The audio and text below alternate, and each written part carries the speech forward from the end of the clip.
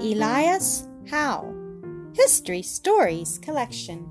Elias Howe was a poor boy who won great riches through his invention, but spent most of his years in a long, dreary struggle with poverty. Elias was born in Massachusetts in 1819. His father was a poor man.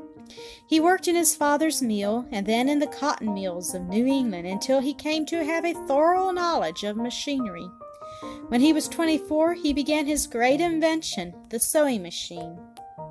Sewing machines using a chain stitch had already been invented in England and France, but a chain stitch ravels easily.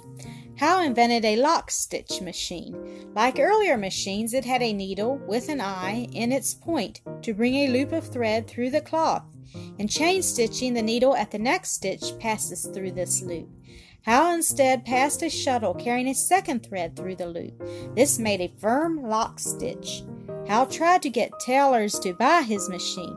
He proved that it would sew 7 times as fast as the best needleworkers. But they were afraid it would take work away from their men and would have nothing to do with it. After patenting his machine, Howe took it to England, but there he remained as poor and unknown as before.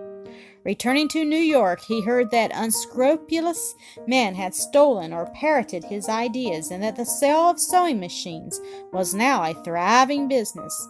But Howe was determined to uphold his rights. In 1859, after a battle of many years in the law courts, he secured the full and complete title to his invention. The man who had faced poverty and rebuffs all his days now came into great wealth. Sewing machines have now become almost a necessity, and it is hard to realize the amount of close, slow, exacting work from which Howe's machine has released women everywhere. The work of the most skillful needlewomen is not to be compared in speed and evenness with machine stitching. Garments now can be produced in vastly greater quantities than by handwork, and machine stitching is much more durable. When the Civil War came, Howe's sewing machine made tents, shoes, and uniforms for the Union Army, which would not have had them in time otherwise. Howe himself enlisted as a private and served while his health lasted. He died in 1867 when only 48 years old.